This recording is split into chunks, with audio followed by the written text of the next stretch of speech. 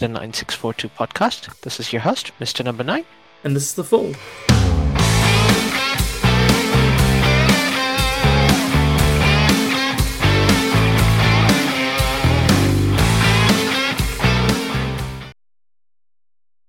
Hello, everyone. What a great couple of days it has been.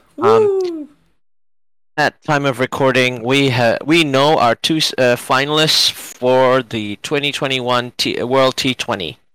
And hopefully at time of listening as well, because I should put this up pretty quickly. Excellent. So it's an all Oceania finals. It's the Oceania century, obviously. Yeah. Obviously heralded by the fact that the first ever ICC title that was up in this century was won by New Zealand. There you go. So clearly, and now both these teams are in their second ICC final together. No need to go back to what happened the last time these two teams met. Do we? We don't need to go back there. I don't think so. I think it's well documented. I think is. Yeah.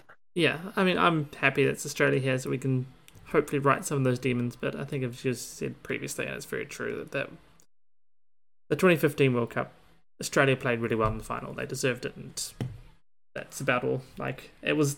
They always say to win a final, you got to lose a final, and that very much was the final that we lost. And then we lost in 2019 as well. Didn't win the trophy? Yeah. If you don't win, you lose. Yeah. Matter of definitions. Right. Like you and I are football people. If you lose on penalties, you still lose. Yeah. No. I understand. I do understand it. Just still hurts a little bit. And if Australia do win, we can always say that we've already won a trophy. We felt bad for you. Yeah. And the trophy we won obviously is the more important trophy. It's definitely the more important trophy. Like it's the first. You can never have your first ever again. Yeah. Exactly. So it's been an interesting 2 sets of matches. Obviously we're going to analyze it a bit. But yeah, no surprises. The teams that won the toss and bowled first ended up winning. Are we surprised? No. Especially not with the New Zealand-England game. That was my thought all the way through. It was a matter of winning the toss. Win the toss, win the game. I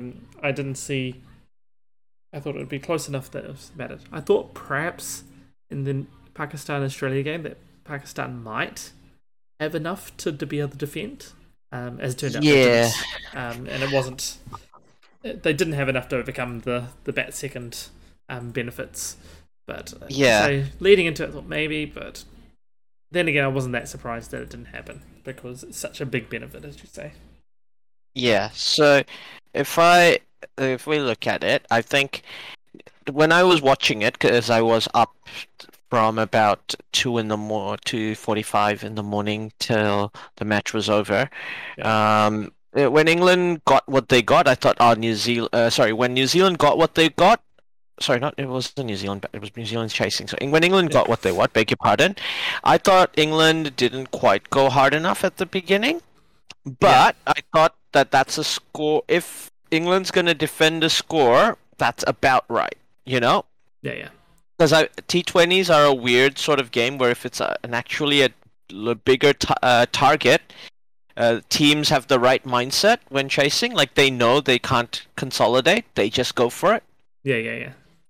I think you lose more of these games trying to consolidate and not go hard enough than the other way around.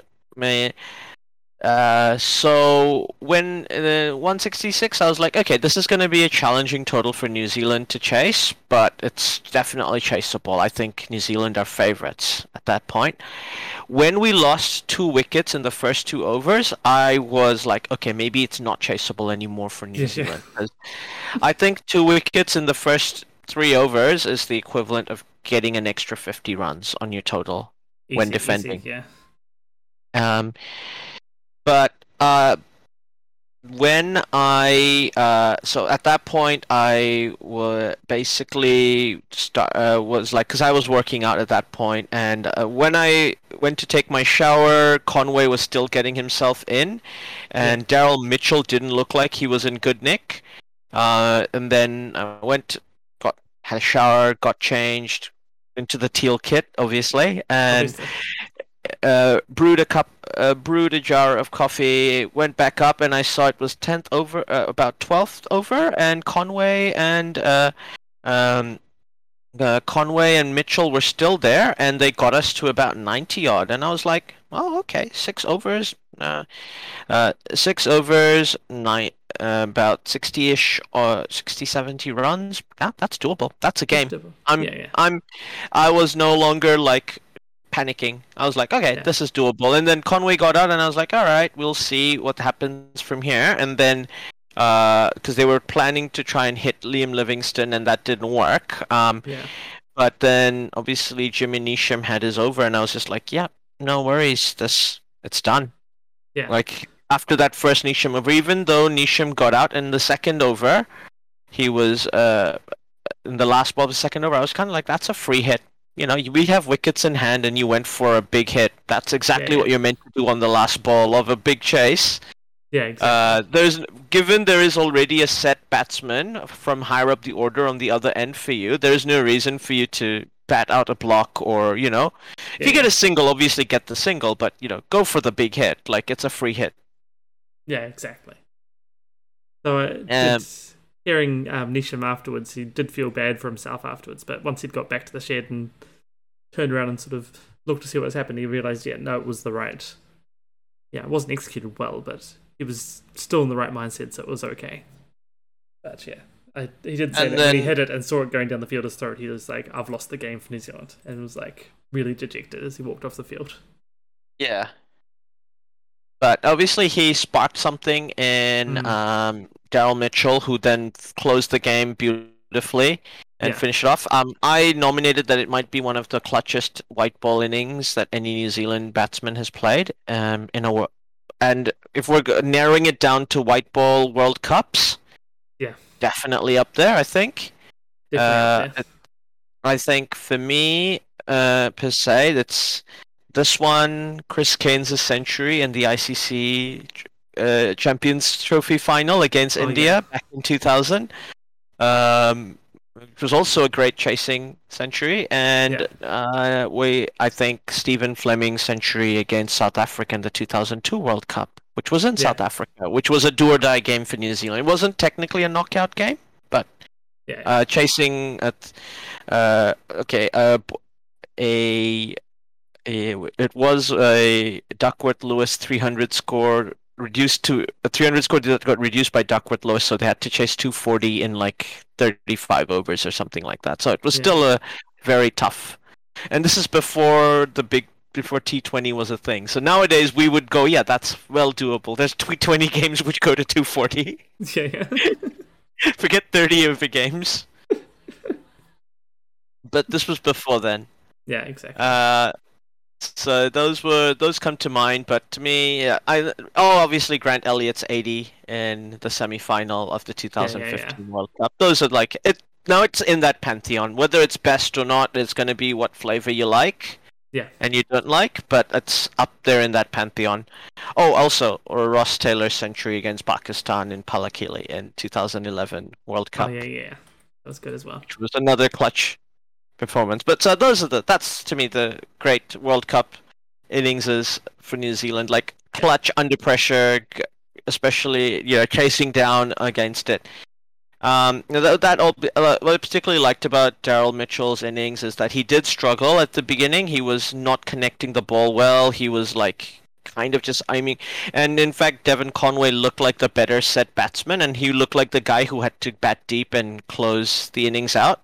yeah, yeah, yeah, But yeah, he found another gear eventually, and he just didn't panic. He just waited patiently till it came, and when it came big. And as yeah, Simon Toole exactly. said, that big boy energy came out. Yeah, exactly.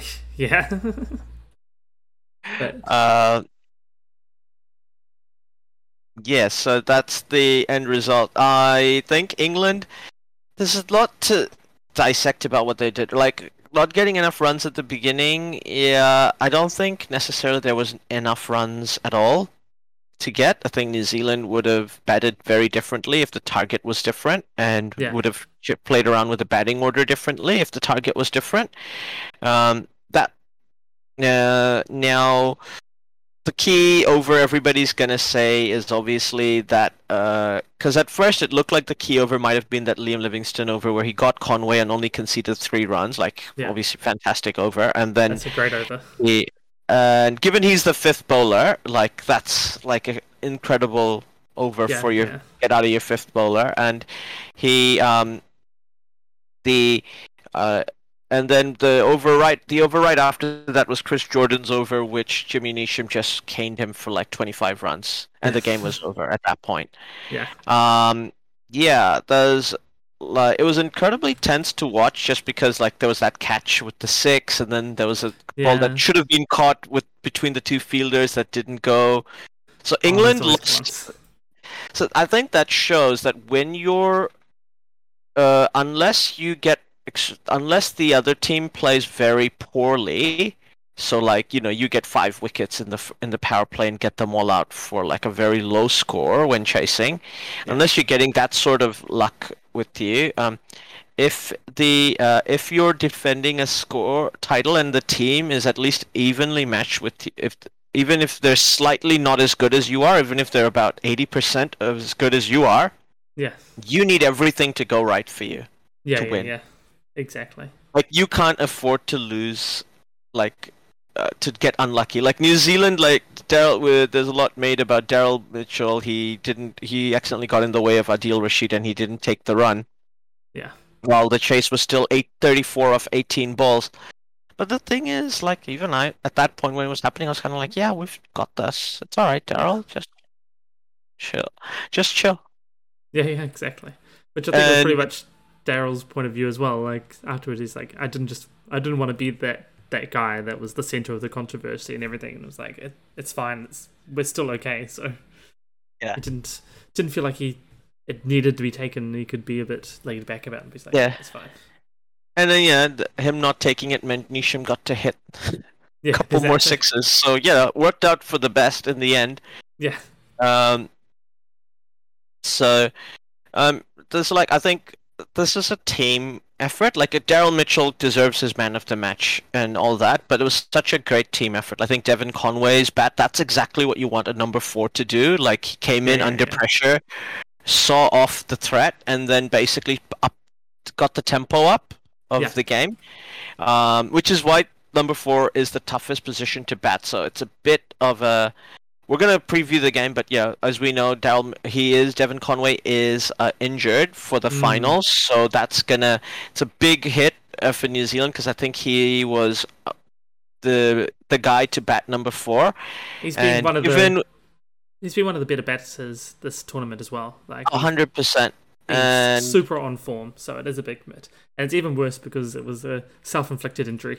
He hit his bat on his when he got out. He smacked his hand on his bat in yeah, frustration of getting out, and then apparently that's what broke the bone. So yeah. I mean, it happens. He's a yeah, human being, These things just are gonna yeah, happen. and it's not like And nobody intends to get injured intentionally in no, it's in not the like he world, whacked especially if it. you're a sportsman. Yeah, Yeah, he didn't whack it that yeah, hard either. So it's obviously just one of those fluke things that just it just unlucky that he happens. just got it. And it's Yeah, just yeah. like, oh well. And the give and like I think given we haven't taken the old faithful and old reliable Ross Taylor in our Yeah, squad, who would just slot in at number 4 if he was in the squad. yeah, yeah, Um, it's going to be difficult to see how that works, but we'll get into that. But Devon Conway, that's I think, like I said, that's a classic number 4 knock. The Daryl Mitchell, like the fact that he's never opened before and he's showing this, he's just had a great tournament. yeah, He may never bat like this again or have these no, sort of performances again for the Black Caps, but I could feel him being, and I don't want to like over hype him because these are big shoes to fill. Like I could see him being a Nathan Astle type for the Black Caps in the white Yeah. ball format, an opener who can bowl useful medium pace. Like that's Yeah. the Nathan Astle blueprint, right? Yeah. Yeah. Yeah. Uh, Especially in T20s, where if he's got a few variations and slower balls up his sleeve, he could, because there is a T20 World Cup next year, because that's normal. The playing in Australia, they could he could be quite useful on those pitches Definitely. Yeah. as a slow medium pacer, or a medium pacer rather, and the yeah, he's developed really well. Now the also I'd like to say that I think the performance of the win was also built by the bowlers. I think they did a really good job restricting England to 167. Yeah. Tim Southee was a bit more Oh, expensive than he. Sorry, not Tim Southee. Trent Bolt was a Trent bit more Bolt. Yeah. expensive than he usually is. And that happens. He had like a shocker in the death, and like when you're a death bowler, those things happen. Like Yeah. as Chris Yeah. Jordan found out. He didn't even get a Um, wicket, which was a little bit disappointing. Normally, yeah, Trent Bolt's good for a wicket, but they say yeah. sometimes those innings happened. But But I think this is like the old reliables. Tim Southee and Ish yeah, Sodhi were just on point, on form. Tim Uh, Southee Adam definitely. Milne. I Oh, think it's not unfair to say Adam Milne's the fifth bowler in that lineup. Uh, Even though he's a specialist bowler, you know what I mean? Like yeah. I think Mitchell Santner is considered to be a more reliable operator in that bowling tandem line, even though Normally, he yeah. only got the one over because of the matchups thing. And yeah, that drives Yeah. me insane. Like that could have been like I think Ashwin pointed out, like, they make it as though like, he had a tweet which kind of worked out like as if Mitchell Santner's never gotten a left-hander out in his life, and Mitchell Santner actually averages lower against left-handers than he does against right-handers. He just concedes a run extra to left-handers, which kind of makes sense. He becomes a more you know Yeah. Yeah. so I think it's a bit unfair given he's been really good this tournament and on form. So sometimes you gotta, but then I also don't necessarily want to go too much on Kane Williamson. It could have been more than just matchups. He could have been thinking like this side of the field, it's gonna hit he's hitting in and it's going to the leg side, and which is the shorter side, and I'm gonna really, you know, Yeah. Yeah. I'm gonna really put him at a disadvantage and things like that. And it's better to go with an off spin to tent out the thing. And it didn't end up like not everything Kane Williamson does apparently pays off. Like shock Yeah. horror. Shocker. He's not Look, actually perfect. as long as he keeps winning tosses, that's all. That's the most important role of a captain in a T20 game. Yeah. Anyway, there's no. And yeah. Go And on, the way I sorry. look at and I was saying the way I look at it a little bit is that normally it's Ish and Mitchell as being Yeah. the third bowler, with a like maybe half the fourth bowler, but they're 1.5 bowlers, and then because they've got plenty of options there with Neesham and Milne and Phillips and I definitely think that's one of the strengths. yeah, New Zealand banked on their strengths. They knew they they didn't have a good white ball team, and they don't have a good T20 side. yeah, They had to build something that would work, that had a coherent strategy. yeah, And I think Australia's done the same thing. So Australia's game, I think everyone thought Pakistan didn't go hard enough after having a good start, which yeah, looking at it now, I'm like, I have to agree. I think there was definitely runs left in the tank. yeah, yeah. They did. It And was a slow first 10 overs a little bit. yeah. Like they could have had a bit more in there, but And I don't know if they hindsight, took man. into consideration that Australia have Matthew Wade coming in at number 7. Matthew Wade is a bona fide top order player. Yeah, He's just batting in number 7 because Australia have decided to have a stronger batting lineup. He's wicket keeping, obviously, and that's the excuse that but he's generally an opener or a number 3. So he's actually done the opposite of Daryl Mitchell and like really put out some really good performances for Australia as a closer. yeah, yeah, So New Zealand's set Like, and it worked that night. Like with Marcus Stoinis, even when Glenn Maxwell got out, I didn't think Australia were in trouble. I was just like, who's in next? And I was like, in my head, for some reason, I thought they had more bowlers than they did. And I was like, oh, it's going to be Ashton Agar Yeah. or someone like that. And then I was like, oh, no, it's Matthew Wade. And I'm like, no, Australia's got this. Yeah, Like, it's fine. I thought Agar, and that would have still been fine because Yeah. they still had Stoinis there. And, and I'm like, because I was thought, Santner coming in, it's fine because, sure, Ashton Agar's not as good a batter as Mitchell Santner, and I don't think as good a bowler as Mitchell Santner, but he's a good, useful cricketer, great Yeah. athlete and all that. But no, that's Matthew Wade. I'm like, okay, no, Australia's definitely got this. Why is why is this win predictor thing giving them a 28% or something ridiculous?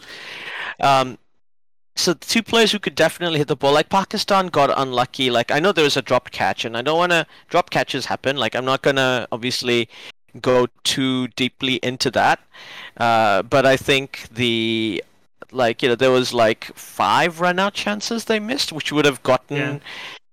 So Australia, you don't hit their and I think the tail in these World Cups are really weak. Like the Jimmy Neesham and Glenn Phillips had said that while they think players like Tim Southee or Adam Milne or could bat reasonably well in Australia and New Zealand, lower down the order, they could be Yeah. expected to hit a few balls. They thought like Mitchell Santner might, but they felt like in that game against Afghanistan they had to finish it because they were and get a big score because otherwise it wasn't not against Afghanistan, Scotland. Yeah. That game against Scotland where they got 65 runs in the last 4 overs to him and Glenn Phillips, like they had to take it to the end and for them to get post a decent total. And I definitely agree that New Zealand have basically gone with a two power hitter formula for their batting lineup, and Australia have 3 Yeah. lower order power hitters in that lower. And obviously everybody else, Pat Cummins is like a Tim Southee, like not as good Yeah. at batting as Tim Southee, in my opinion, No, no. and things And like that. sort of similar as well. Like in Australia, Yeah, sure, he's a perfectly fine batter in his home yeah, conditions, but yeah, the UAE is not Australia and it's not New Zealand, so yeah, it's not as easy to pick up. Um, yeah. and yeah, you require an actual batter at that point, or someone who has batting credentials. And whilst I like to talk up Southee's batting ability, and I think he's actually a decent batter. Yeah. It is very true that in New Zealand, yeah, or potentially Australia or Like England, none of you're going to them get are some someone. runs. None of those batters are like someone like Sunil Narine, who's. It's weird. It seems like an oxymoron. He's become a specialist floater. Yeah, Like he will bat where you need to, but he can bat in a way that I don't think a lot of even Saudi can't. Like he puts literally no value in his wicket and tries to hit everything. yeah, And it doesn't matter if he only stays there for 10 balls. He will get you 20 runs to 25 plus runs if he's there for 10 balls. yeah, yeah, That's how he bats. And that's a very useful player. Like you can use him as an opener in the power play or to come in as a number 3 in the power play to keep the momentum going. You can use him as a closer. You would rarely use him in the middle overs to consolidate. That's not his game. no, But he's a floater. Like he fits in when you need an accelerator in your lineup, and he yeah, can yeah, come in whenever. Yeah, and that's his specialization. These guys don't specialize that way.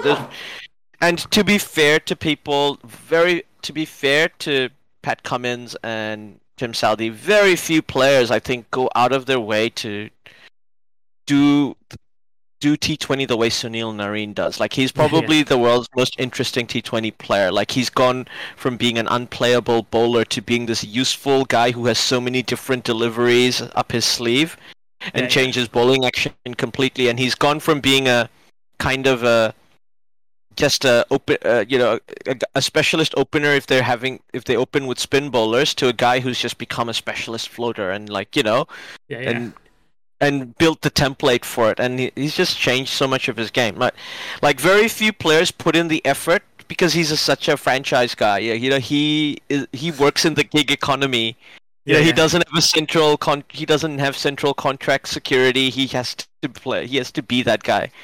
And so very few players do invest as much as he does into designing what your game will be and yeah, strategizing how you're going to evolve as a player as you age and grow, yeah, yeah, yeah. which which is why he's just so fascinating. But yeah, Tim Southee, Pat Cummins are not Sunil Narine. They're not good, and they No, as a no. batter, and they're not like him as a cricketer, obviously. Yeah, But both are extremely good players. Now, I said at the top that I thought both teams were very flawed, and they had to hide their flaws in different ways. I think New Zealand's flaws are obvious that the batters could struggle, and yeah, they knew that. So they made up for it by having a lot of all-rounders, like basically batters who could bowl a bit. yeah, And they basically hoped that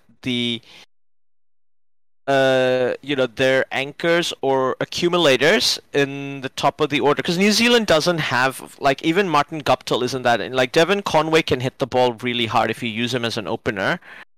But if you're not using him as an opener, he's an accumulator if he's at number 4, because that's what you have to be at number 4. Like an yeah, aggressive yeah, accumulator, but he's still an accumulator.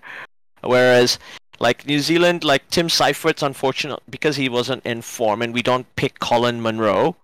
yeah, Um, for the T20 side, it doesn't have like a gun opener who like a David Warner, for example. Like yeah, David yeah. Warner, I mean, I think nobody wants, for some reason, nobody just says it out loud in the room because it seems to be a big elephant because he's always such a divisive figure in the game. But I will just say it. David Warner is the best ever T20 batsman ever. Full stop, period. I don't give a shit what you say.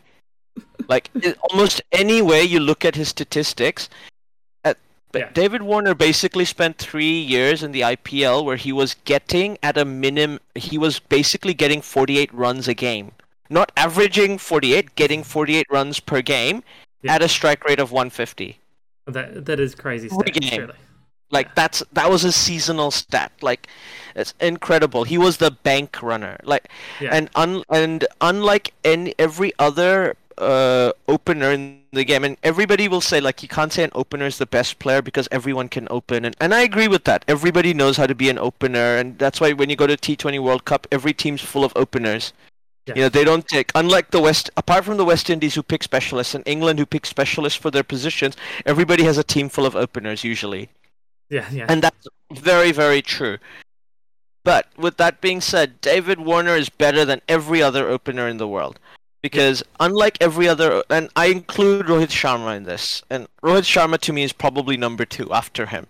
But yeah, David Warner, he's one of those rare power play batsmen who almost never, who just doesn't stop their scoring rate after the power plays. Like almost every power play, like there's like I think international, like across the world, if you look at all T20, after the power play, a T20 opener who is now set and sees the ball and is already hitting it really well and only has 15 overs to go, is suddenly lowers their strike rate goes reduces by almost 60% or something ridiculous like that, wow. which is like it drives analysts crazy. And when you Yeah, think about yeah. it, that would drive me crazy. Like you're set, you're doing well, Just keep doing what and you're doing. just keep hitting. Like who cares if you get out? You've done your job.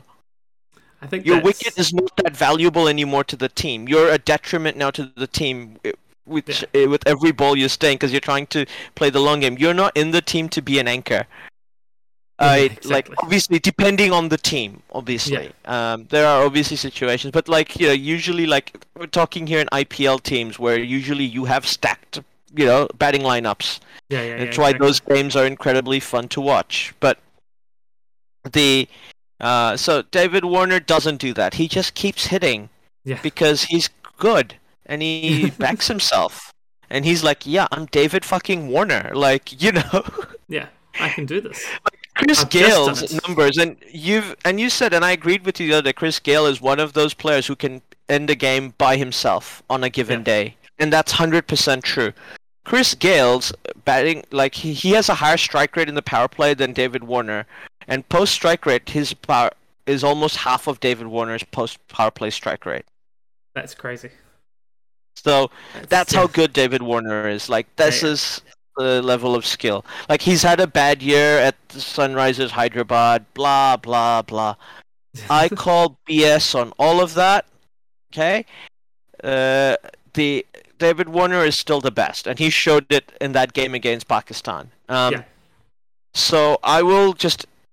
There is one thing where I think the reason why you always have to say Australia are the favorites going into any finals, almost against any team you can play, is they still have David Warner. And except maybe against a team like the West Indies, who have like who have Yeah. worldy players like Andre Russell and Chris Gale, and you have and England etc. who has Johnny Bairstow and Yeah. all.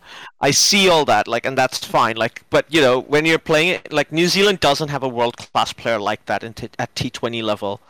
No, So no. David Warner gives you that advantage. They've got a worldie, like they've got a guy who's a single player match winner. Yeah, Like, exactly.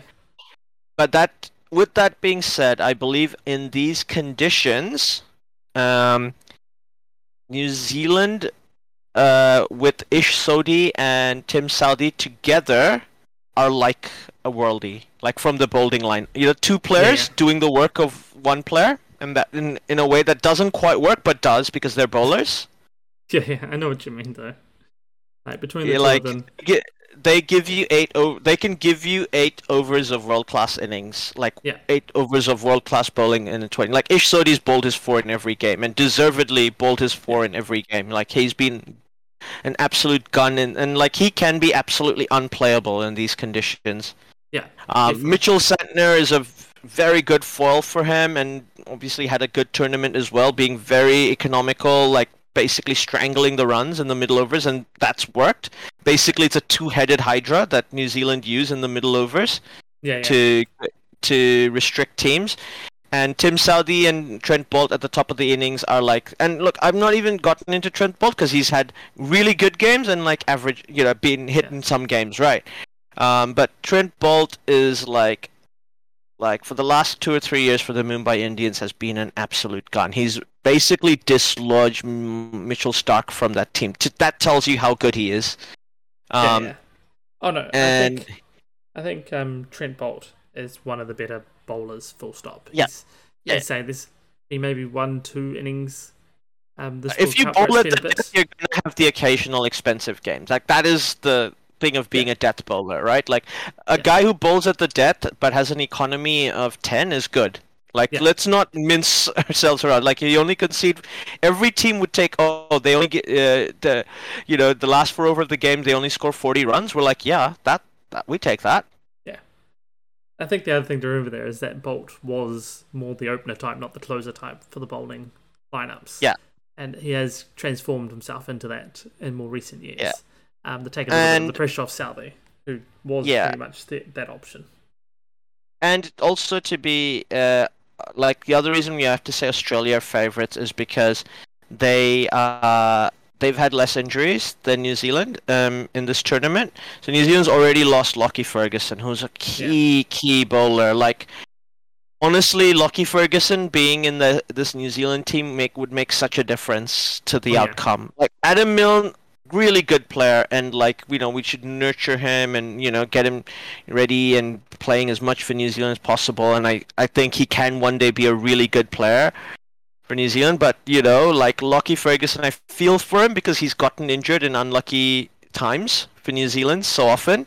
Yeah. But he's such a clutch player for New Zealand, like so incredibly clutch. Like our death bowling becomes like really really good if we have like those three just dividing the last 4 overs between them depending on who's there at the crease at the time, and they just basically and that that would have made New Zealand a more toss proof team, if that makes sense.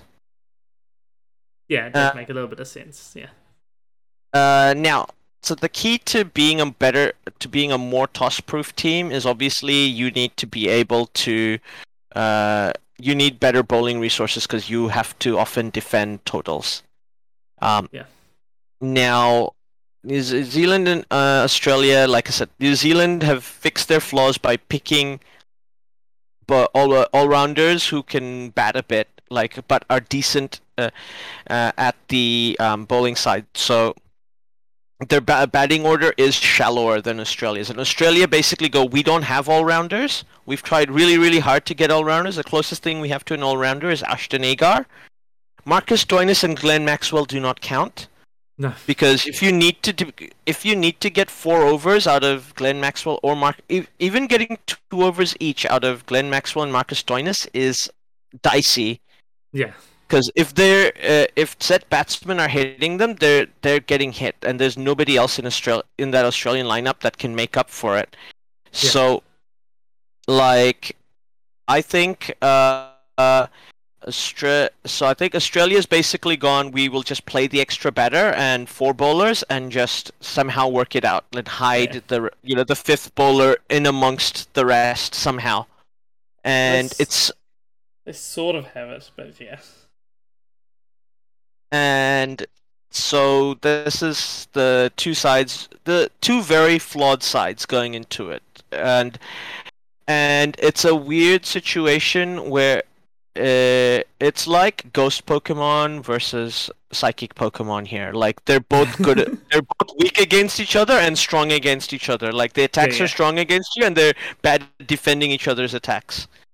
Yeah, exactly. So it's going to be interesting. As you say, New Zealand's gone with the let's get the bowling attack, like having a nice varied bowling attack, and go anywhere. And as they showed, their 5th bowler. Against England was Jimmy Neesham as a 6th bowler is arguably better than most teams' 5th bowlers. Yeah. Right? Like that's our 6th bowler in the side. So, and Australia's 6th bowler is Marcus Stoinis. Yeah. Which is not really a 6th bowler, as we've Well, gone.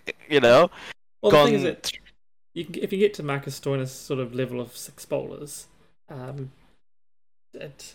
it is Mitch Marsh as well from the Pakistan game, like we've got 7 or 8 bowlers then, because you add in Williamson can if really needed to roll that arm over for an over, I'm sure. I think Kane Williamson has decided since he's been called for chucking that he's not bowling. Yeah, no, he will bowl a little bit. It's more that he feels others are better, and he's not putting any time into practicing. He's gone, there's no much point putting time into practicing. I may as well practice some batting, so it's not there. And there's Daryl Mitchell too. Yeah, it's Daryl Mitchell too. You got Glenn Phillips along with the standard bowlers. Like, yeah, I say you could, if you need to. There's plenty of people to go to chuck the ball to get an over out of. If you're worried about people getting hit, so there's a nice wide range of options available to Kane.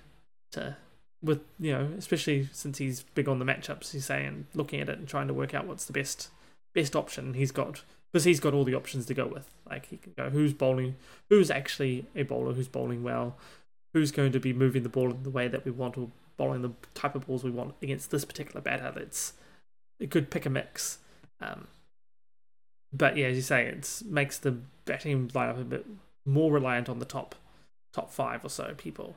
I'll say with Australia, they don't have that flexibility in the bowling lineup, but they keep hitting all the way down, like 7, 8. You have to get. I think 8 is when. Yeah, so I think 8 is when Australia are quite vulnerable, because that's where Pat Cummins comes in, right? Now, the batting. So those are the basic 2 key matchups. But like I said, the fact that Australia still have David fucking Warner in their team. They still have a really good core 4 bowlers. That specialist Zampa down. So if I were to compare bowling options, one side versus the other side's bowling options, New Zealand's is clearly better. Yeah. Like clearly better. If we had Lockie Ferguson, no question whatsoever. Like even the core 4, Australia with Cummins, Hazelwood, Stark and Zampa. Stark and Zampa. If I'm going putting them up against Ish Sodhi, Trent Boult, Tim Southee, and Lockie Ferguson in T20s, I think man for man, all our bowlers are better than Australia's. Yeah. I'm not like 100%. Like, okay, Stark and Boult, okay, equal, even. Saudi Cummins, I think, sure, Cummins has the IPL contracts, but I think when it comes tournament time and when playing for the Black Caps, Saudi is just as good as Cummins is. Yeah. And then you've got Ish and Zampa. I think Ish is like one of the best wrist spinners in the world. Yeah. Like, and he's proven it Especially over in and T20 over level. again. Yeah. In T20 level, like in white ball wrist spinners, like there's very few better than Ish Sodhi. Yeah. And so many games he's won for us defending totals as well. Like that is the hallmark of a really good spinner. And then you've got and Lockie. If it was Lockie Ferguson against Hazelwood, Lockie Ferguson is definitely better than Josh Hazelwood at T20. Like I respect Josh Hazelwood. They call him the bush horse. He's like unrefined. He's got power and aggression, and I love it. Like he's great. But Lockie Ferguson is Lockie Ferguson. Like exactly. There's a reason why every T20 team wants to bid so much to get him. Like he's genuine out and out pace, and he's clever, and he knows when to use his variations so well. Yeah. And like so incredibly difficult to play as a player. Like and then you look at the rest of the lineup. Okay, Santner is better than Glenn Maxwell and Marcus Stoinis put together. Yeah. The 4 overs you get out of Stoinis will be better than the 4 overs you get out of them, and Mitchell Stark and whoever else. And if you're gonna go Mitchell Santner and Jimmy Neesham and Daryl Mitchell with those guys, definitely better. So New Zealand's, and even if we're replacing Lockie Ferguson with Adam Milne, I still think it's better. Sure, Australia's pace bowling lineup is now better than New Zealand's pace bowling lineup because Adam Milne is nowhere near as good as Josh Hazelwood, a player. Like, and with all due respect to Adam Milne, but the rest of it, like New Zealand has better spin bowlers. New Zealand has like the better, other options if needed. Yeah. So like, bowling wise, New Zealand are better, but batting wise, Australia, and it's not as if Australia just have an extra batter in the team. If they have David Warner in their team. Like the batting is incredibly better, like New Zealand's. So I don't think New Zealand's bowling advantage takes up for Australia's batting advantage. If we were looking at this in a vacuum, in the UAE though, I think that evens out because bowling is so important in the UAE. So the way I look at it, I am actually happy that Australia are in the finals because I think if Pakistan were in the finals, if they won the toss, 100% New Zealand can't win. Yeah. Like New Zealand may as well pack up, head to India for the tour because the tournament's over. Exactly. So that's what would have happened if New Zealand played Pakistan. If New Zealand play Australia and lose the toss, 80% of the time Australia will win. But I think if New Zealand win the toss, Australia will only win 70% of the time. New Zealand can still win 30% of the time. Does that make sense? Sorry, you know what I mean? Sorry. If New Zealand lose the toss, Australia will win 75% of the time. New Zealand still have a 25% chance to win. Yeah. Whereas I think if New Zealand win the toss, Australia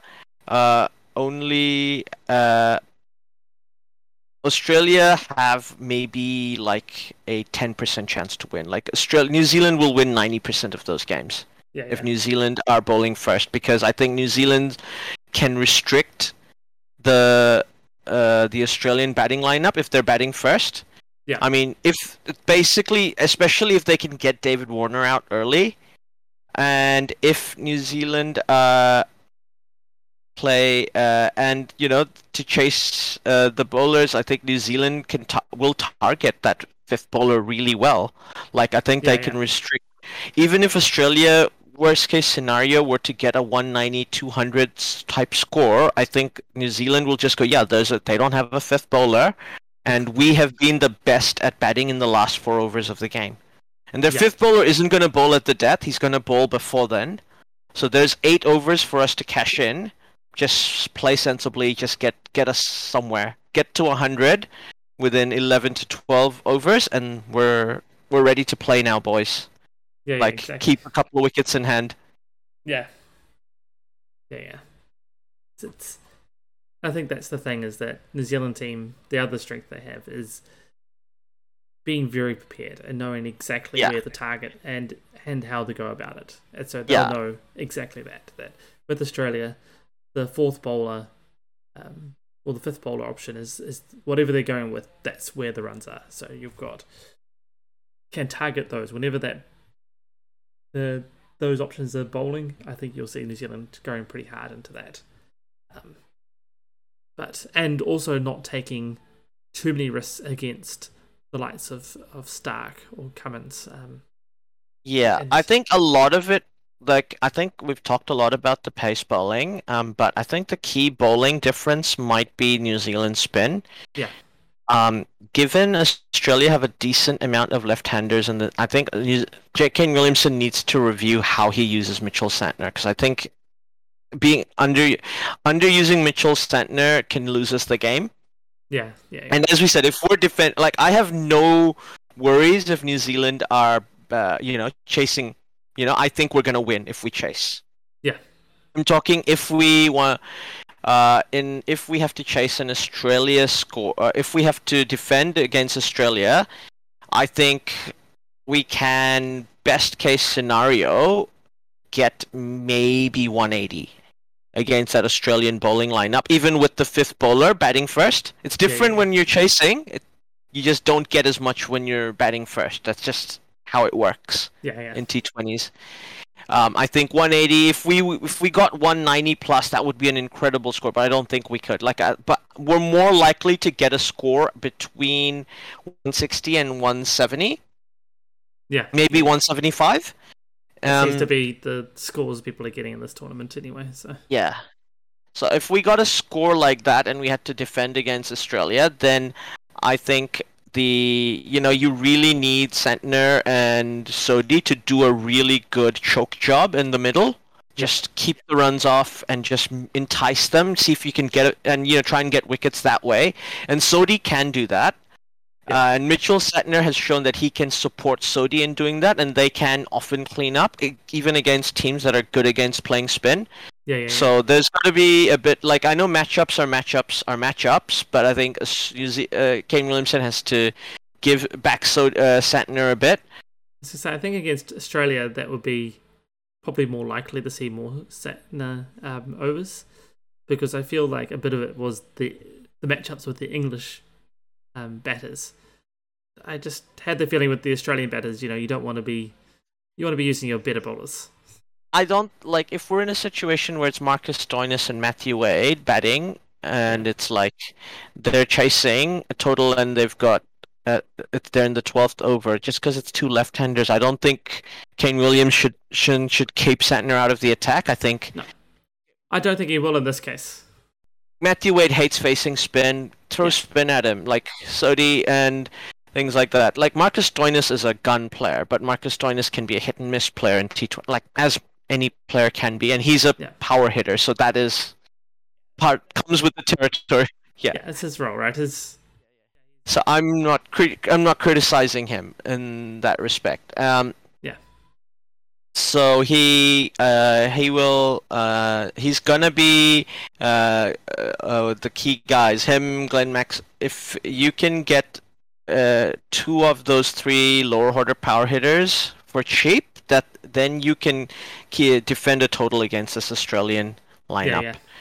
Obviously, if you're not getting top order wickets, you're not winning the game anyway. This is why I'm not going into that scenario. Obviously, if the Yeah, pace bowlers can't get the openers out and the openers are there at the 10th over, Australia's won the game.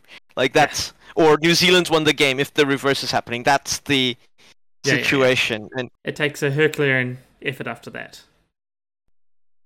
so, like, this is the other thing with Australia where if one of their frontline bowlers have a bad day, New Zealand like there's less luxury where you get the rest of the overs from, or do you Yeah. just let them bowl? Like, sure, Trent bowled out his got 40 at 10 plus, so he had a bad death. I'm not talking about having a bad death, but like uh, someone like Chris Jordan level, just having a bad day.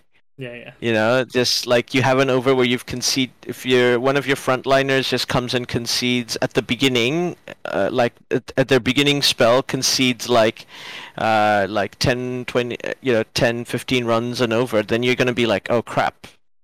Do I bring him back at the death? Do I try and get a few overs in from a part-timer? And Yeah. where's those? Yeah, so that's where New Zealand, like, if they are Australia, if they have to defend against, have to defend against New Zealand, they, as New Zealand have shown, they don't panic. But the Yeah. thing is, because they don't have Conway, it really depends on who's gonna bat that number 4 spot. At this point, we don't know who it is. If it was Ross Taylor, if it was, I'm not bitter, If honest. couldn't tell. No, then he's gonna be just as good as Conway. Like, Yeah. and I'll fight anyone who disagrees with me, and he would get the job done. I have 100% faith in Ross. It would just be a slot in, slot out. Yeah. Replacement. It depends. There's basically 2 batters who could come in, and maybe 1 outside chance if New Zealand wanted even more bowling. They could pick either Mark Chapman or Tim Seifert. Tim Seifert has not been in the best of form leading up to this tournament, which is why Daryl Mitchell got swapped out for him to open the innings. Yeah. Yeah. Exactly. Because New Zealand decided they needed top order runs.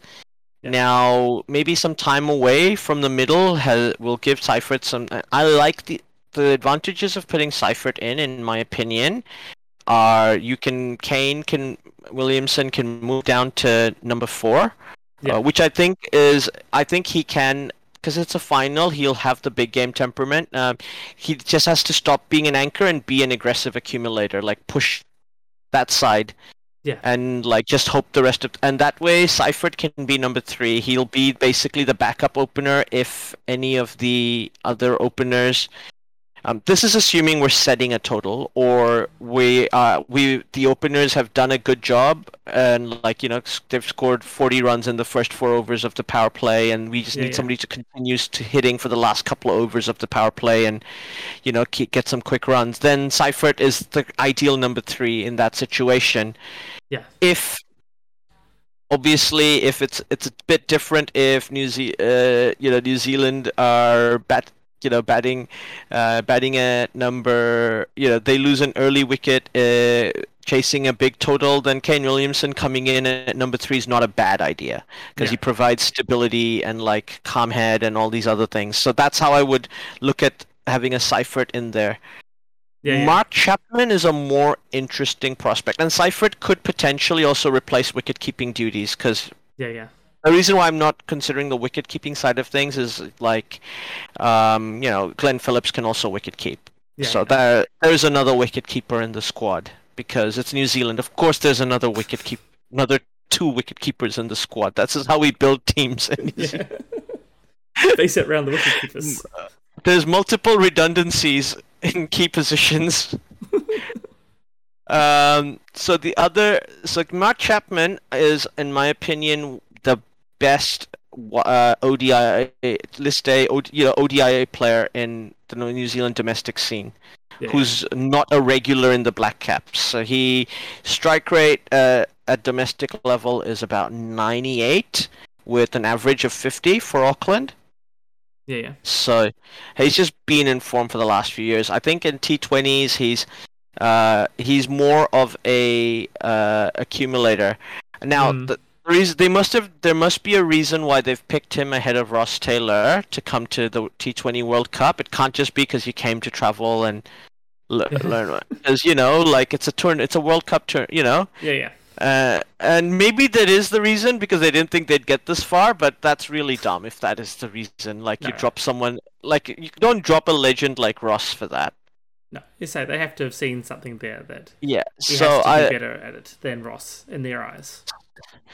depending on how badly Seifert is doing in the nets or what sort of mood he's Yeah. in or how he's feeling, Chapman might get the chance. Now, that could be interesting. I think Chapman could be a like-for-like replacement for but I think once again, I think if Kane Williamson bats at number 4, I like the idea of Chapman coming in at number 3, if only because I think as a newbie, it's better for him to get in as earlier rather than later, and Mm. watch and get more nervous and get more. I think Yeah. especially if we're setting a total, Yeah. Yeah. stay in there. Get as many runs as you can, boy. Like, cash in. This is your opportunity. Nobody's gonna blame you. You had to come in because of a last-minute injury. Yeah. Yeah. Um, Exactly. like obviously a chase is different because every chase it depends on the situation at the time, and you know Yeah. exactly what the situation is at the time then, so you don't need to you just you react when chasing for your batting lineup and Yeah. Yeah. ideas. So that would be my thing with Mark Chapman. So both of those are fine. Now my left field theory that they could go with is they could pick Todd Astle, Yeah. which would basically mean you're pushing Jimmy Neesham to 4, which is a position I think he can bat. By Yeah. the way, sorry, Glenn Phillips to 4, which is definitely a position Glenn Yeah. Phillips Yeah. can Yeah. bat. Jimmy Neesham to 5, once again, definitely a position Jimmy Neesham can bat. And you're putting Mitchell Santner at 6. I think in New Zealand that is a position Mitchell Santner can bat. Not Yeah. sure if that's a position he can bat in the UAE. Yeah. Yeah. Yeah. And he's not had been tested, so I don't know. But Todd Astle can definitely bat numbers. Like if Mitchell Santner had gotten injured, Todd Astle coming in as a replacement for him, I'd have no issues in my head.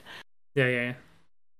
And my other thing of that is because there is a lot of left-handers in Australia's lineup, I don't know if Kane Williamson, if he's gonna have that little confidence in Mitchell Santner to bowl to left-handers. Is it better that he just picks Todd Astle to get those spinner overs? Because I think spinning gives us the spin bowlers give us the edge. Yeah. I think our medium pacers like Jimmy Neesham, Daryl Mitchell, way better than like Marcus Stoinis, Mitchell Marsh. Yeah. Yeah. Yeah. If we're gonna count like the part-time medium Options, pacers. Yeah. Yeah. And for our spin, like I said, I think Ish Sodhi is better than Adam Zampa, and Adam Zampa is a damn good player, so I'm not underrating him. But No. I just think if you're not going to pick a lefty because of matchups, then pick the other guy. Pick the wrist spinner. That's the cheat code in T20s, right? So pick the cheat code if you have him. Yeah. Yeah. Like, if we didn't have another wrist spinner in the squad, I'd be like, okay, it'd be nice to have a wrist spinner. But no, we have another wrist spinner in the squad, and you're not bowling your left arm spinner because you're worried about matchups. So why not pick the left leggy? He's there. Yeah, I'd say I think a little bit was a bit about England and just having the options. Yeah. But at the same point, I don't know. I think Mitchell Santner should play. Like, I'm not saying he shouldn't, but I don't think that you're not getting the use out of Mitchell Santner if you're not going to bowl him. Right? There's no point picking Mitchell Santner in your 11 if he's only going to get 1 over or 2 overs. Yeah, yeah. I think maybe 2. Yeah, it's basically 2 minimum for him, right? He has to bowl 2 minimum and ideally 3-4 overs because 8 overs of Mitch Santner and Ish Sodhi, because Ish Sodhi can bowl in the death. Yeah. Like at least the first death over, he can. So those so you can especially if somebody like a Matthew Wade comes in early, like give him an over of spin, like just to screw with him before the Pacers come on. So I think definitely we want to get the most we can out of our spin bowling options, and then there's your Pacers, which you just have to they've been really consistent for you and done really well, so you just have to hope they continue. Like, there's no magic formula to that. No, I think that's right. There isn't too much magic formula there. It's just bowl the bowlers that can perform, and if for some reason they're it's not their day, that's when you start looking at the other options and consider. That's when you can consider matchups and such like once you're cycling through an extra bowler, um, Yeah, you look at your options then and think. But I think you're right. Like Satner's got a bowl, Isha's got a bowl, the three pacers have got a bowl. That will if yeah, they bowl and they're bowled well, they're going yeah, to win us the game just about no matter what. yeah. So Yeah, I think you need Jimmy Neesham, Daryl Mitchell comes in if one of our frontline pacers are having an off day. yeah, Sure, they're there as backups. They're not there like that shouldn't be plan A yeah. in our thinking. No, exactly. They're there for okay. This is the plan. Yeah, plan A isn't working for whatever reason. Like it's not there. It's not happening. All right, let's throw it to Jimmy or throw it to Daryl and see if we can get something, or even Glenn Phillips at that point. See if we can get something out of it. See if something happens with them and changes Yeah, the situation, and then we can bring back our main bowlers. Because yeah. things have changed, so it's a reset code. The other reason why I potentially like if Mark Chapman comes in is he's also a spinner All right, yeah. and he's a left-hander for the batting lineup, All right, so yeah. that's useful. And if he comes in, then New Zealand are forced to give Glenn Phillips the wicket-keeping duties. So Santner has to bowl. Yeah. Oh, that is a good Um, option. but I think New Zealand went with Todd Astle. That would be an admission that they're just going, yeah, we know our batting order is thin. We're just hoping they don't get out. And I don't think that gives a lot of confidence to the top order. Like, I know very rarely do you lose more than 4 wickets in a T20 innings. Yeah. But your batters don't think that. They think, oh, if we lose a few wickets, our number 8 can't bat. Why? How often do number 8s bat? But that's how they think. Yeah, yeah. And that Well, affects how their tempo goes. yeah, yeah. Exactly. Well, the other thing is, Like, yeah, if you're on number 8 having to bat, you're in a bad position anyway. So yeah, I mean, that's one of the reasons why Australia's played to their strengths well, where they've gone, hey, yeah, we know that, like David Warner can go hard and play David Warner-esque. He doesn't have to think about being an anchor because, hey, Matthew Wade is in freaking number 7 here. yeah, yeah, exactly. There's not, like, we have a solid lineup. Like, number 8 is Pat Cummins. It's fine, where I can go hard. One of the boys will do it. Yeah, yeah, exactly. So it's gonna be definitely those are the key things I want to look at. The other thing though, I do think that gives New Zealand a bit of an edge. The bowling, obviously I've gone through the advantages, but I think as we know, white ball cricket generally being stronger in batting versus being stronger in bowling is more advantageous, Mm, 9 times out of 10.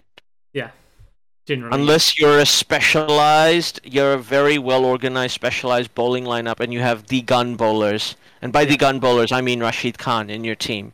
yeah, yeah, But yeah, that's a different scenario altogether. But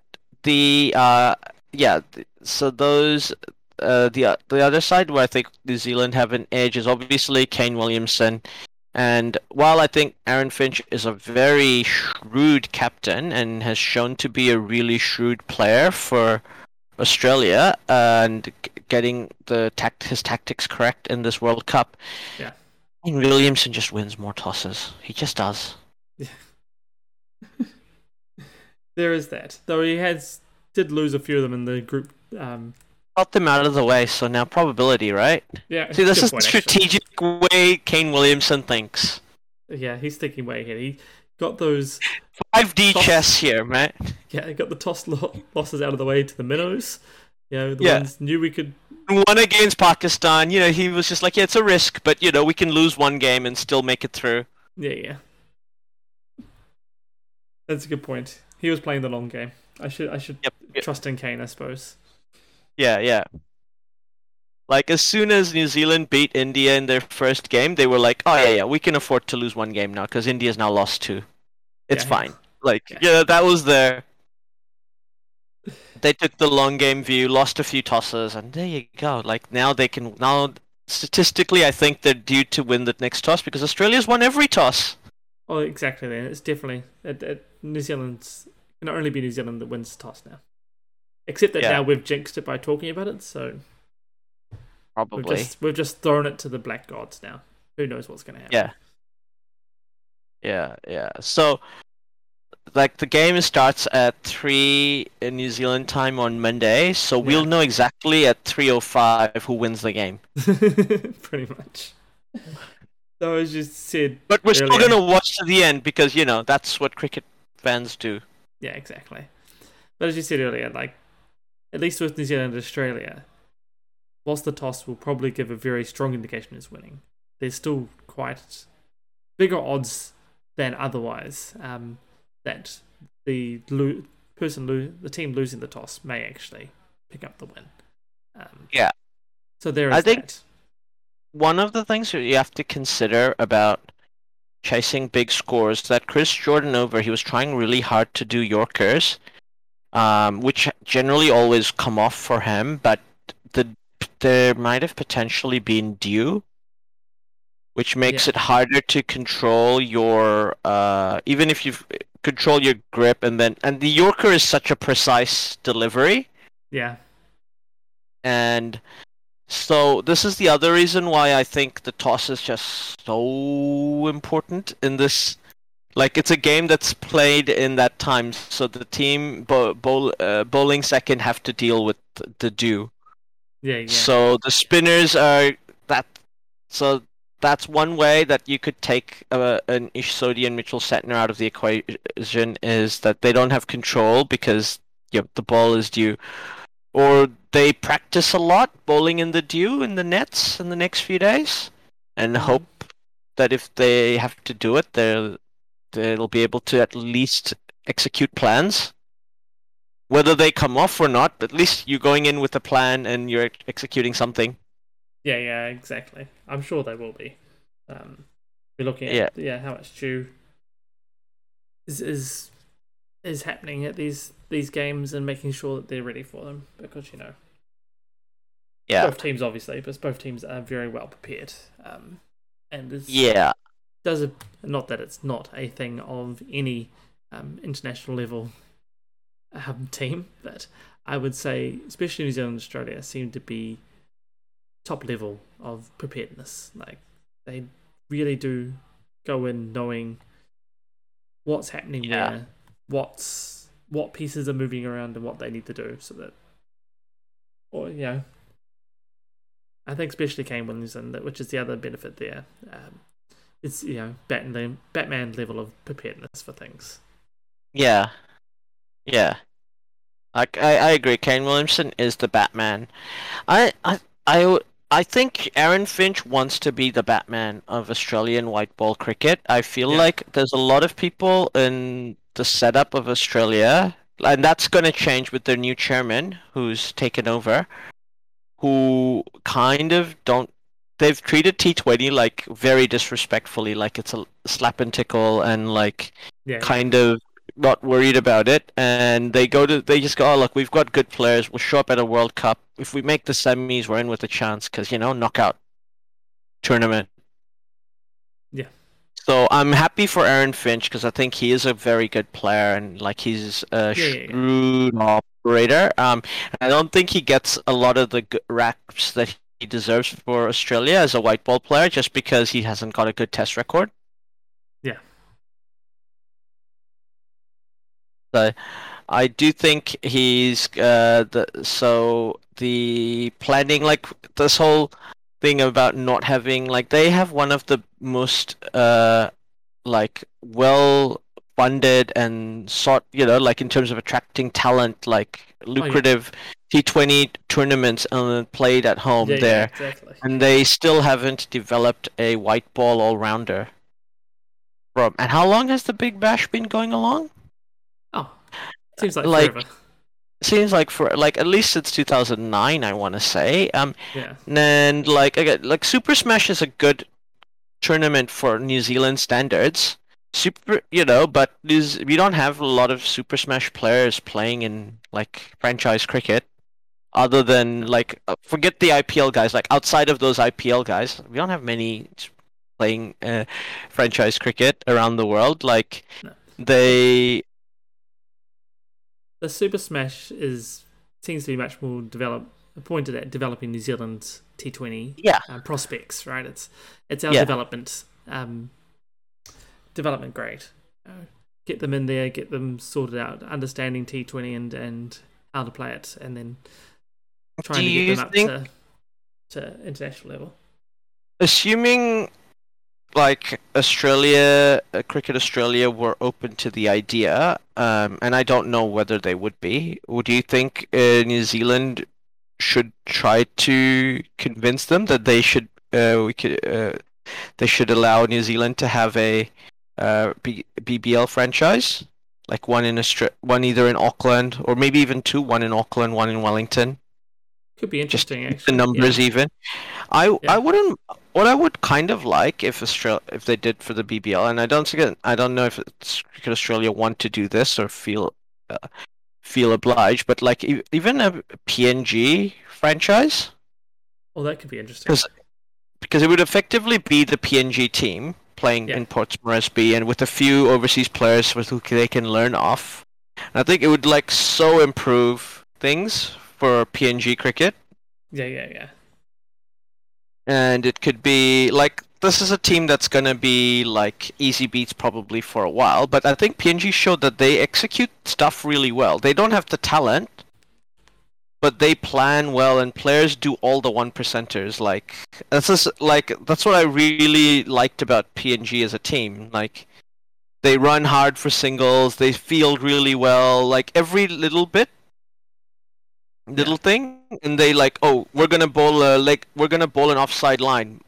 You might get smashed, but they bowl an offside line. The bowler is not straying. You know what I mean? Like it sticks to Yeah. the plan, He and is the doing the fielders plan. know what's up and what they're gonna do.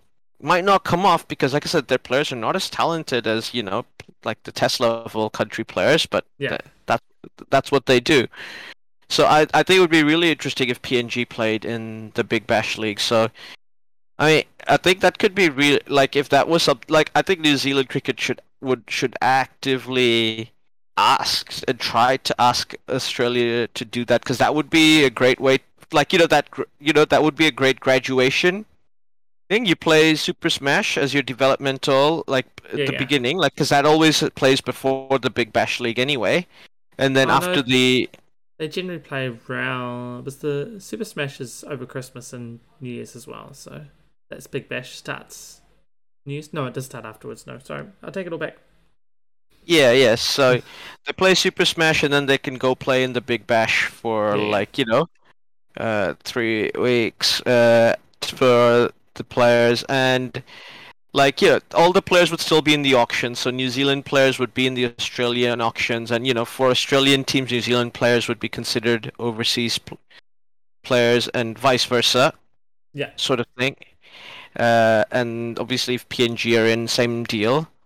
And yeah, it could, and also like, hey, Australian players learning to play in swing bowl conditions in New Zealand with the New Zealand franchise. I don't see how that hurts Australia generally. No, expands the Expands and league and and expands it into a place they know is going to be fine. Like they're going to get the crowds, they'll be okay. yeah, So yeah, and going to have like decent talent and decent teams. So yeah, and you have one developmental side for yeah. PNG. Yeah.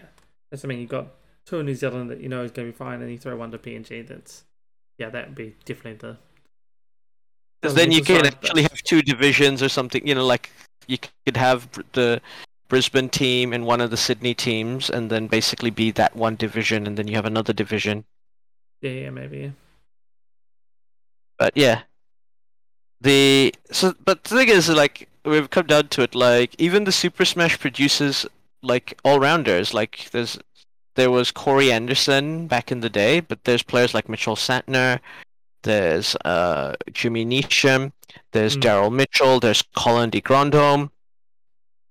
So there's the- that New Zealand has a like trouble producing like the super bats that learn to hit the ball really hard and stuff, and you really do have to be a franchise gun. Like there's a reason why Colin Munro's literally been the only one New Zealand's produced in the last 10 years. Yeah, yeah, And like after Brendan McCullum, that is like yeah, yeah, BMAC, and then we had like Colin Munro. But for T20s, like we have guys who can be huge guns in ODI cricket, but that's a whole different yeah, yeah, yeah. It's like different.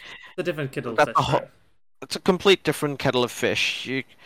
You could totally go at a strike rate of 70 for the first 6 overs in an ODI and end up with a strike rate of 200 plus by the end of the power play. Yeah, But you don't have that time in a T20. yeah, exactly. This is what makes it a little bit more interesting. It's Yeah, just you say the lack of time. They have to just you have to go big straight away. You can't. There's no yeah.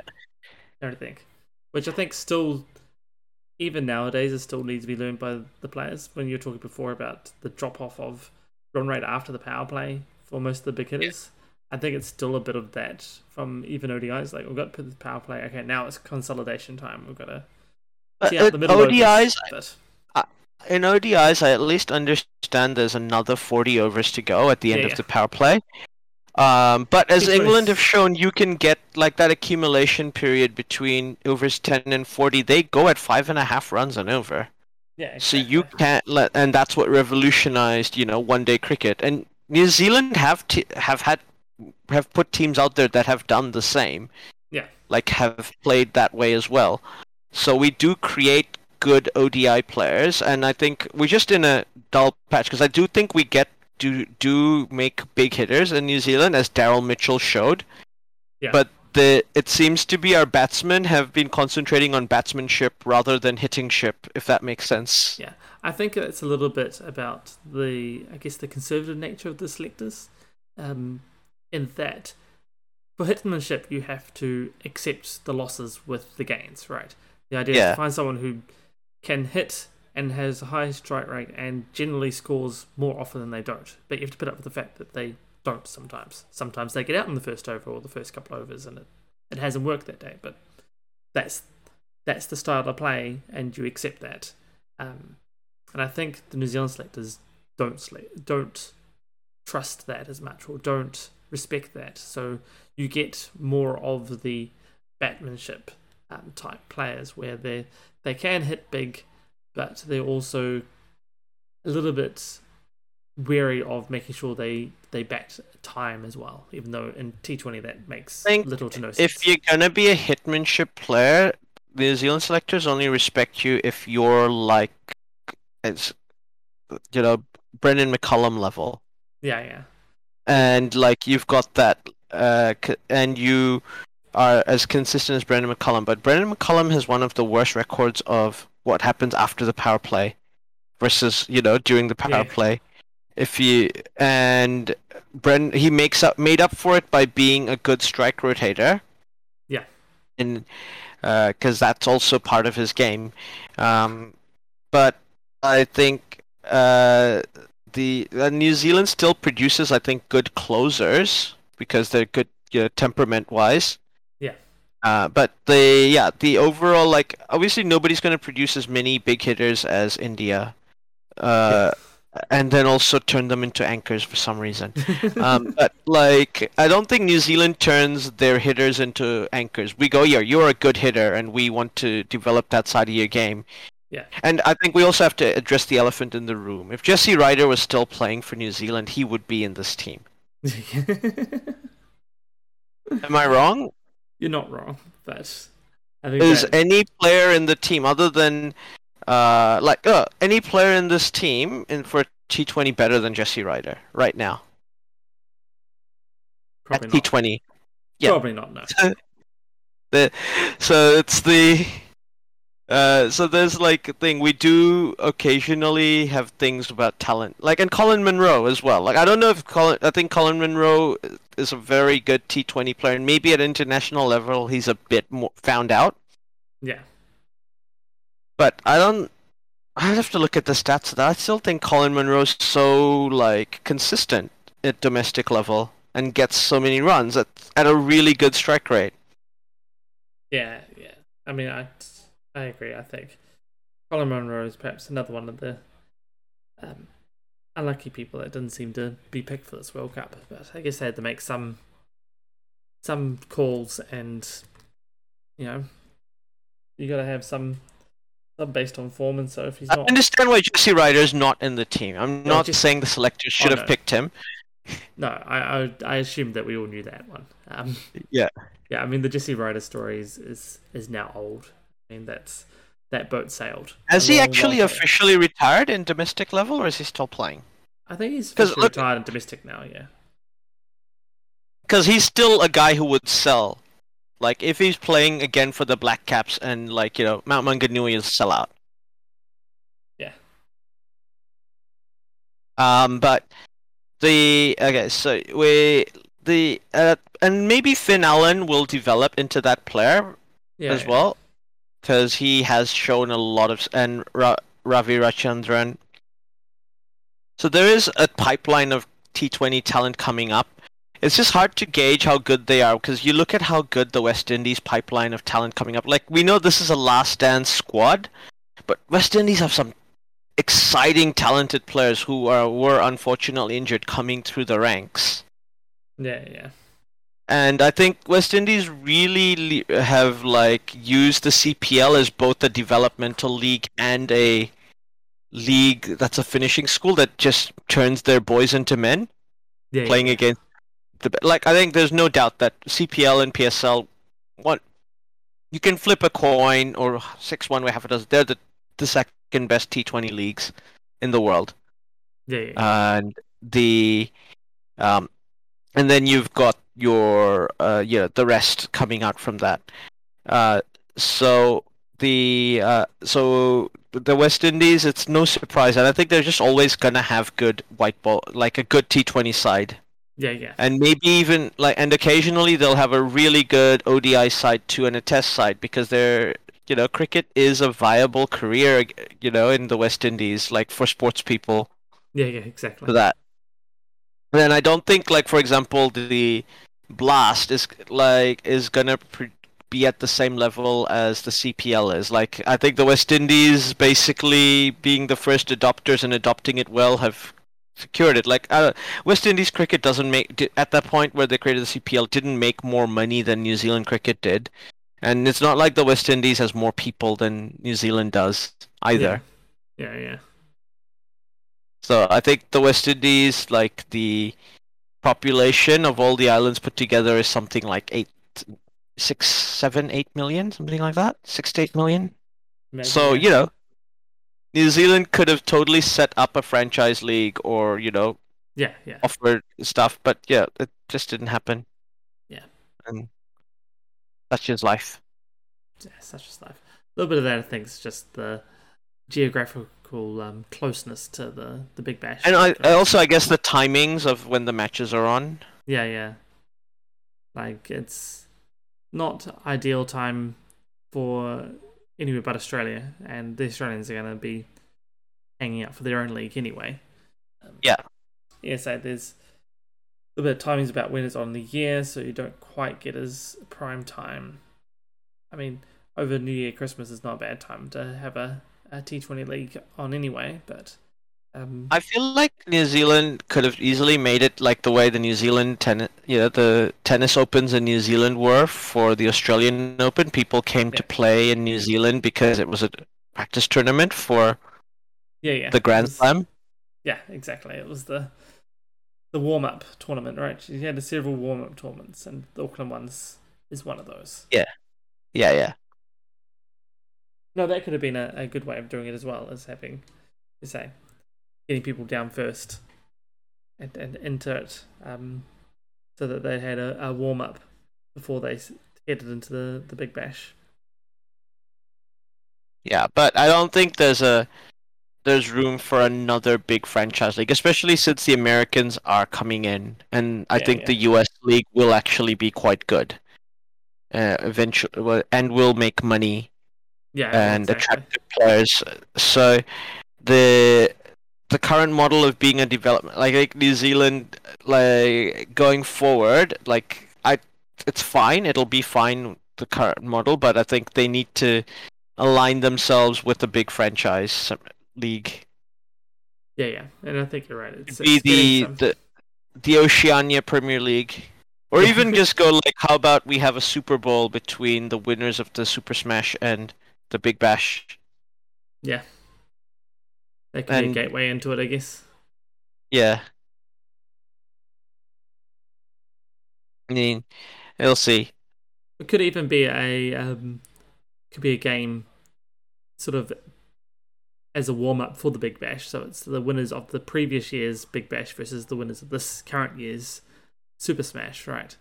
So Yeah, that it's before the Big Bash League starts. So it's in between the New Zealand the Super Smash and the Big Bash. The Super Smash finish straight into that, and then it could be a way of doing that as well. And it's like the opening game of the Big Bash or the last pre-game of the Big Bash or something like that. So, but just ideas really. sure, sure. We'll see what they decide to do in the end, I guess. Yeah, yeah. I don't. Yeah, once again, I'm not sure if people are listening to this. You know, the decision makers at the top of Australian cricket, New Zealand cricket. You know, never know. Maybe they are listening. Maybe. Yeah, And that is the Australian Sports League having a New Zealand team is just tradition by now. Even Aussie Rules is thinking of having one. yeah, yeah. You're right. It's just tradition now. They just have to do it. Are they really an Australian sports league if they don't have a New Zealand franchise? Exactly. And like if the Big Bash gets a franchise in Papua New Guinea, the NRL are gonna be next. Yeah, yeah, Just like exactly. look, we're not letting cricket take our talent pool. Yeah, it's like, wait, Papua New Guinea's ours, man. Come on. What are you doing, Australian cricket? Pretty much. But yeah, I think that's all we have time for today. Yeah. So I hope you enjoyed our rants and our fairly coherent analysis and our thoughts about the future of this wonderful, wonderful format of cricket, which I do really enjoy. Yeah. Like, I don't care what the quote unquote purists say. But yeah, thank you for listening, and we hope you enjoyed. Gotcha. Bye. Catch you next time.